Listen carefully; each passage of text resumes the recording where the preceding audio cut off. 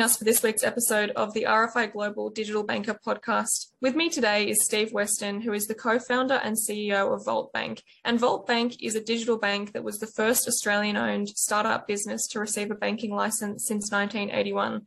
So to start with, Steve, could you please introduce yourself to our listeners and tell us about Volt and your experience in the financial services industry? Absolutely. And firstly, thank you very much for the invitation. I was looking forward to the session. So Volt, firstly, we are one of two independently owned, fully licensed banks in Australia that were established in the last few years, the other being Judo Bank, which focuses on SME lending, and the team there have done a great job. Volt has a different business model. Our key asset will be mortgage lending as opposed to SME lending and Judo.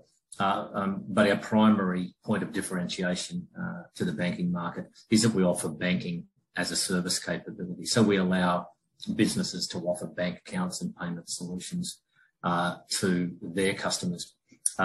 We have built a full range of deposit products. We've got half a dozen partners that are at various stages of scaling up. We kicked our mortgage business off a few months ago, and it's going gangbusters. So this year, 2022, is all about scaling up. So it's going to be very fun time for the team who have built something that largely hasn't been seen by the public. So 2022 is an exciting year. My background was in banking for many years here in Australia, and then overseas at Barclays. And I always had this belief that banking could be done in a better way, and it needed to be done in a better way. And rather than trying to do it from within a large organisation, I said, mate, if you think you know what needs to be done, why don't you stop talking about it and go and do it? And that's what we've done at Volt. And so 2022 will be the year that the rest of the world, or at least in Australia, gets to see it.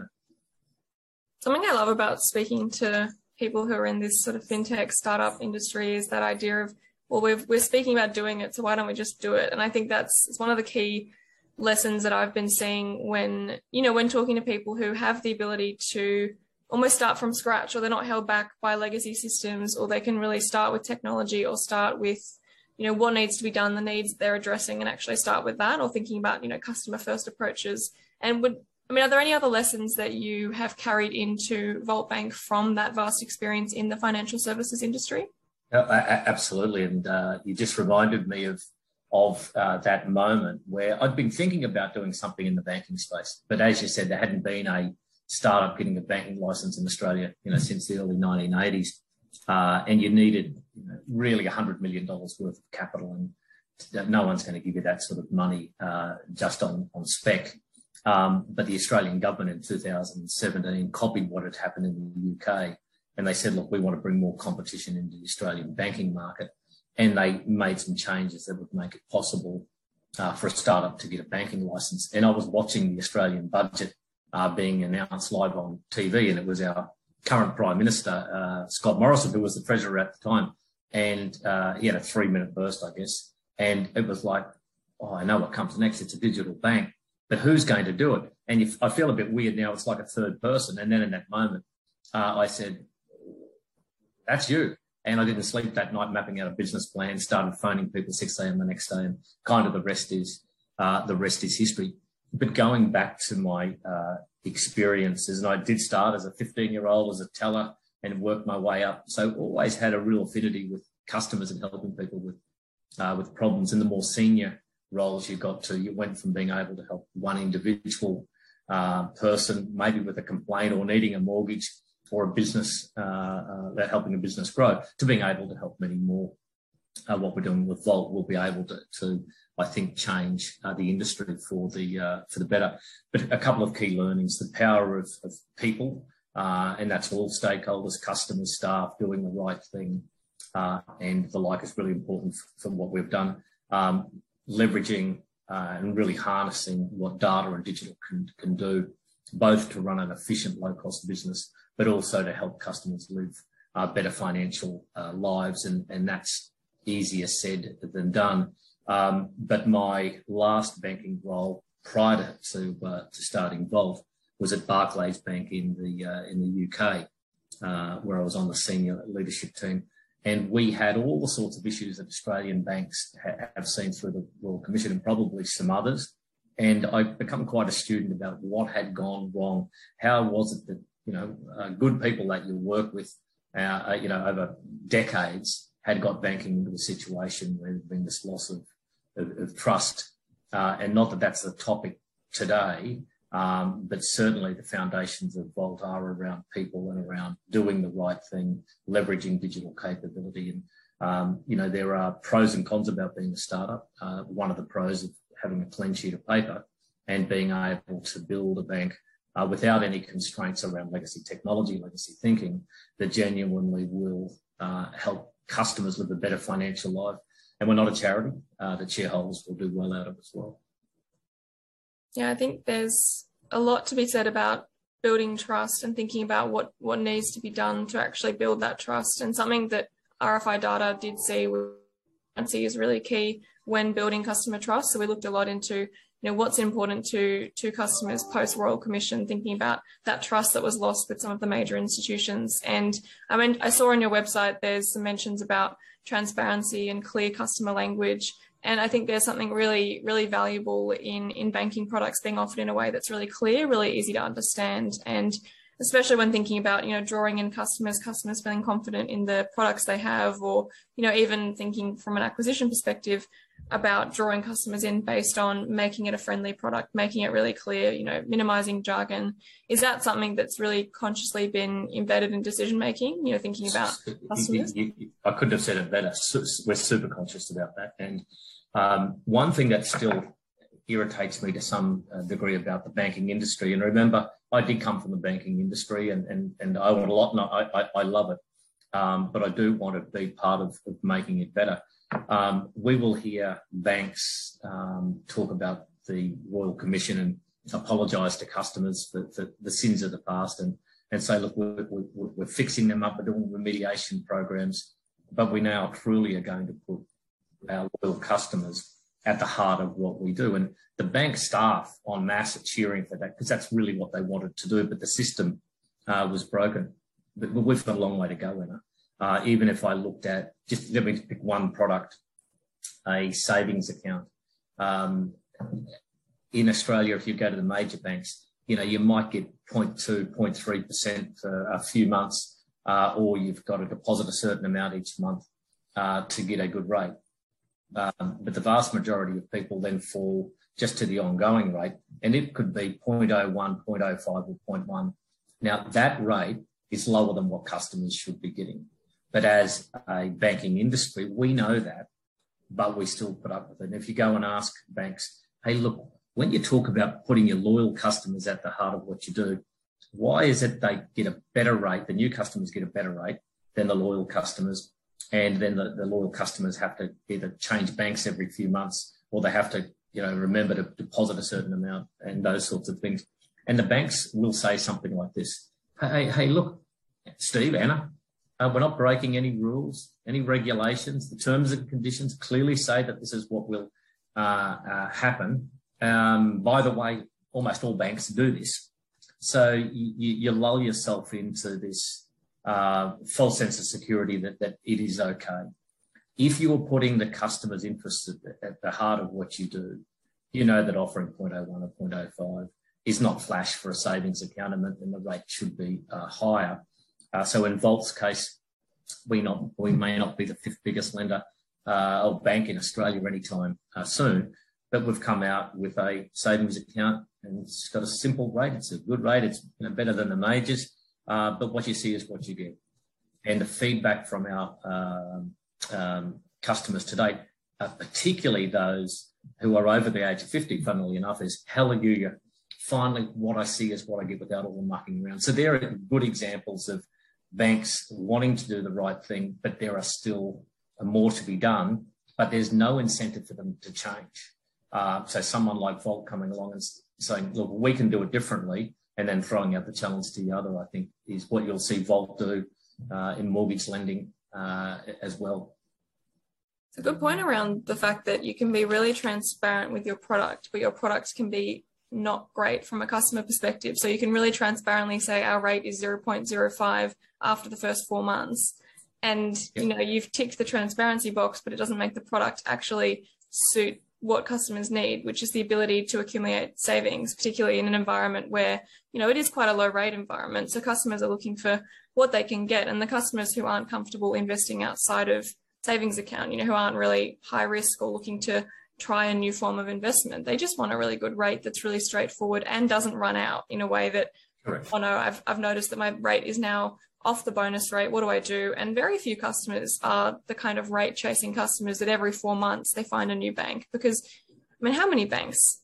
How long do you do that for? Exactly. You give up. Yeah. And we'll come along and say, you know, here is an offering that is designed to be customer friendly. It's simple, it's transparent. And then with open banking, you know, the more people that we can get to aggregate their banking data on the Vault app, will help point out, do you know you're on 0.01 or 0.05 and you could be on 0.9 with Vault. It's our current rate. And this is how easy it is to open an account. So little steps, but certainly Vault will look to play a leadership role in changing banking in Australia for the better. And you mentioned open banking, which I think is a good transition to what you mentioned earlier, which was banking as a service. So could you explain to our listeners what banking as a service is and, you know, kind of give us a bit of a definition? Absolutely. And I should say up front, quite often, Annie, you'll hear terms banking as a service or embedded finance or integrated finance. And people say, are they different? Are they the same? They are the same. They are just coming from the point of view of a business or a bank. So if I'm a business, I want to do more business with my customers. I want to tailor my offerings. I want to remove payment friction. So I will offer bank accounts and payment solutions in my customer journey. And the business will refer to that as embedded finance or integrated finance. As a bank at Vault, we offer the banking infrastructure, bank accounts, payment services and the like to businesses to offer to their customers. Vault will refer to that as banking as a service. So we're talking about one end of the same thing. When we were establishing Vault a few years ago, we looked at what customers would want to live better financial life, but we also looked at what would the future banking business model look like and where would customers be acquired from. And almost all industries would move down a platform route with ecosystems. If you had customers, you would want to do more with them than just offer them the business that you had. And quite often that was going to involve access to banking products and payments. There could be, with customer consent, data sharing. So as a business, you could tailor your offering to your customers. We also knew that to do that, businesses would effectively need to become banks, and almost all of them wouldn't want to do that. It's too difficult to do. So their option is to go and partner with banks. We also knew that for banks to offer banking as a service capability, it's incredibly hard to build from a technology perspective and then to integrate with your legacy tech. And also there is a big mind shift required, because as a traditional bank, you own the customer relationship and you want to promote and cross-sell other products when the customer needs them. With banking as a service, the customer belongs to the business. The business says, it is this point on my customer's journey that I want to offer a payment or a bank account and the like. And in Vault's case, we are, work to the instruction of the business about where that happens. So effectively, the commercial motivation for Vault and the customer motivation is customers in the future will more often than they have ever in the past do their banking through their trusted partner. It will be a less contested area of banking to acquire customers from Vault. So we'll be able to acquire customers at a lower cost of acquisition than if we had TV advertising or social media. And we'll have that in small degrees. But the return on investment of spending, a few years, quite a lot of money in building this banking as a service platform is already starting to pay dividends. Do you have some use case examples of banking as a service sort of benefiting customers in a particular way? Yeah, we do. If I use just a couple and maybe bounce through a couple of others. So the first would be with AFG, the big mortgage broker. They originate 1 in 10 mortgages in Australia. We in some way have helped them become a bank without being a bank. They're not a bank, but they have an AFG white label app where their customers can see all their bank accounts, credit card, loans. They can budget. They can more easily apply for a loan through their AFG broker. And the like.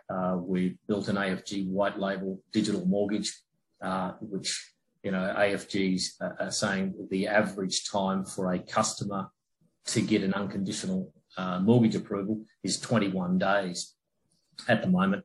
We are not far off instant. So it's not, a couple of days better, it's transformationally better. So that for AFG improves their customer experience. They will in time have AFG branded deposit accounts and the like. So they kind of become a bank and their customers are theirs, and you're not worried about if you send them to Bank A, the Bank A, gets them to open a credit card and a transaction account, and then they're Bank A's customer. So that's a really, really big deal for AFG. One of the large digital currency exchanges, BTC Markets, they have 350,000 traders.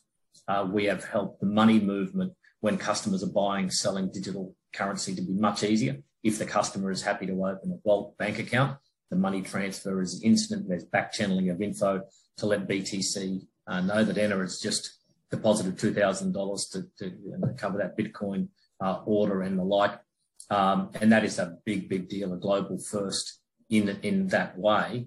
And also always a concern for digital currency exchanges about either being debanked or when their customer, when Anna actually wants to transfer money to settle a trade, that it's blocked and she gets a phone call from the bank, all of those sorts of things. We also work with the global leader in banking as a service, Rails Bank, or Rails Pay as we call them in Australia, and a couple of use cases there. One is Parpera, who really were the first firm in Australia to leverage banking as a service. And they provide a whole range of products and services to SMEs, and they're one of Vault's use cases. And also, you may be familiar with Doe, who are listed on the stock exchange and have business activities here in Australia and in the US.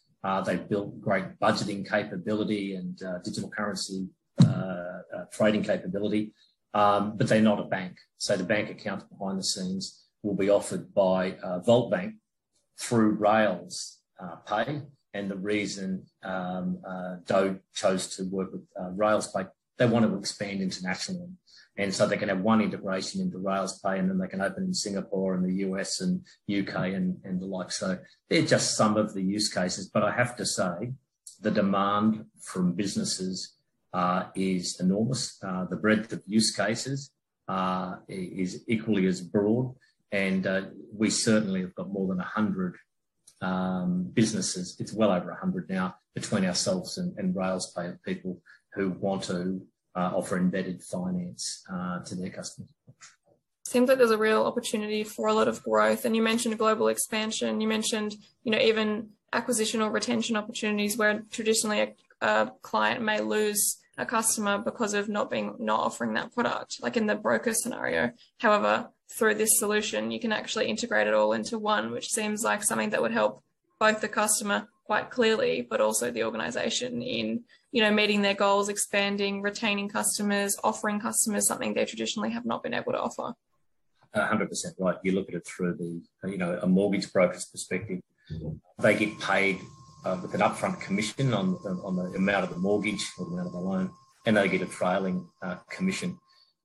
So the longer the customer has a loan, the more commission you earn. But if the customer takes their next mortgage, directly through the bank, the broker introduced the customer to, they don't get that upfront in the future and they lose the trail. So there's a real economic alignment, but there's also just the customer experience to go from a 21 working day on average to get an unconditional approval to be almost instant. It changes the life of the broker. The customers are shaking their head in bewilderment. The last time I got a mortgage, it took forever and I had all these paperwork, and you're kind of telling me it's done.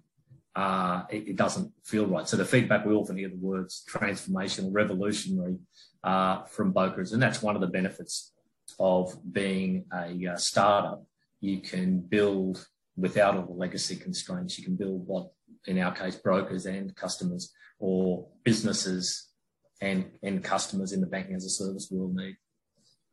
And we definitely see that among the surveys that we do for mortgage customers, we see that the actual time for approval is a real pain point for some cohorts. So the ability to, meet expectations or just absolutely exceed them from, 21 days to less days than that, even dramatically fewer days than that, I think would be such a great customer experience. And again, one more point towards that customer going, okay, maybe I'll stay with this provider, maybe I'll maintain this relationship with the broker rather than, shopping around or really looking outside of, where they already are. And correct, Erin, I touched before on the savings account example where you get a half reasonable rate for a few months and then a lousy rate. We also have a similar situation in mortgage world, and I'm sure your studies will have picked that up, as have the ACCC and RBA and the like. And I've now described it, and I think others have it, as a loyalty tax. If you are a loyal variable rate customer that's had a mortgage with your bank for more than a couple of years, if you went back to borrow the same amount to buy your same house and the circumstances hadn't changed, you're probably getting 0.5% lower rate as a new customer. But I heard your bank say that you look after the loyal customers. It doesn't feel like that. So what we will help is, really quick refinancing of mortgages, at a much lower rate. And we've heard time and time again from mortgage brokers where the customer will ask the bank, for a lower rate. They know they're paying more than a new customer, and the bank will say, I'll give you 0.1% off or something like that. So the customer goes off to a broker, gets the refinance approved, and the existing bank retention team will get back on the phone and say, Anna, what are you doing? Well, I'm going to Volt Bank because the interest rate's 0.5% cheaper and you will only give me 0.1 off. Oh, no, we'll match it and we'll pay you some money to stay in the like. Now, that just from a moral perspective is not great. Commercially, it may make sense, but it annoys brokers and it annoys customers. Why didn't you do it in the first place? So what we'll do is work with the brokers, do a very quick approval, and then in many cases, we'll go and pay out the existing lender. So it bypasses their retention team. So bank, you did have your chance to retain the customer and you chose not to. So you don't deserve the business. So things like that will help our partners, mortgage brokers in this case. So you'll see that theme of, whilst we have a direct to customer business, the majority of our business will come via partners. Yeah, it seems like a great solution for both brokers but also customers, because you're just reducing the game playing. It's just more straightforward, and that's what customers want. They just want a good rate. They want it to be suitable for their specific situation, and they don't want to be fooling around, going back and forth with different contacts, having someone say, no, we can't match. Oh, now we can match because you've got an offer on paper. And look, we do need open banking for mortgages. I've been writing mortgages since the early 90s and in senior roles from 2000 in mortgage world. I can't tell what variable interest rate I will get by looking at banks' websites. There's always discount off these rates. So customers don't know. So they don't even get the transparency right. And that's where open banking will help. The second part, though, it's a bit like the saving account example. Inertia is high. Where do I go? The last time I got a mortgage, with the experience that I never want to go through again. So I'll just cop it. And that's where Volt, working with mortgage brokers to say, hey, this process is so simple compared to what you would expect. And really within a week, we could have you refinanced out a week. Well, on average, it'd be taking 2 months to do a refinance at the moment. That is game changing. Yeah, absolutely. Do you have, thinking about all these opportunities for Volt to really help customers, but also help different organizations, brokers, different industry partners, what goals does Volt have for the coming year, and what would you say you're most looking forward to? And this year is all about scaling up. So we'll build a mortgage product, and we'll do SME and personal loan later, but mortgages, we've got a full range of deposit accounts, and not just for consumers, for small business, for corporates, for institutions, for self-managed super funds, and they'll be distributed directly via our app. through deposit brokers who are growing in popularity. Mortgage brokers are now 2 and 3 mortgages in new mortgages in the country, and deposit brokers are picking up. But most of our customers will come through our banking as a service relationships. So largely what we have built has not been exposed to the market. And we've got 8,000 customers, but we haven't ever opened to the public, and we haven't got any of our partners at full scale. So this year is really about scaling up. And what I'm most looking forward to is for our team, who are as excited as anything, but haven't been able to largely go out and show their family and friends and ex-work colleagues what it is they've been building. We're going to be able to do that this year. So it's an example of 2 things that I'm really looking forward to, and I'm sure I'm going to be very proud, as will the team. One is that even as a small player, we'll be able to show that banking can be done in a better way for all stakeholders, but particularly customers.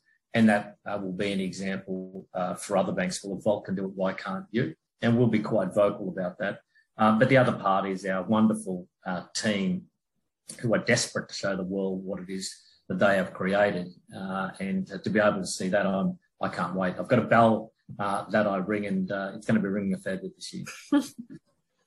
That sounds great. And I love the idea of, making banking better, raising that bar for existing providers, redefining what customers are expecting, making things easier, making products better suit the needs. I think it's really exciting. And the idea of scaling up, it's a good year for it. I think everyone's ready for something new, ready for a change, ready for things to be a little bit easier. So I think you're in a really good spot to really help customers and also just, shake up the industry a little bit. Bring it on. Hang on. Fantastic. For our listeners who are interested in learning a little bit more about Volt, do you recommend they just have a look at your website? Absolutely. Okay. Yep, absolutely. Perfect. Well, you can always track me down too. I don't mind talking, as you know. So I'm happy to have a chat with anyone. Great. Well, thanks so much for joining us for this episode. It was really great talking to you and hearing about your experience and the learnings from the financial services experience that you have, and then also just hearing about banking as a service and what Volt is planning. I'm really looking forward to seeing what happens in the next year or year and 2 years, and I'm sure many of our listeners will be keeping a keen eye on what Volt's been doing. Thanks, Dana. Thanks for your time today. No worries.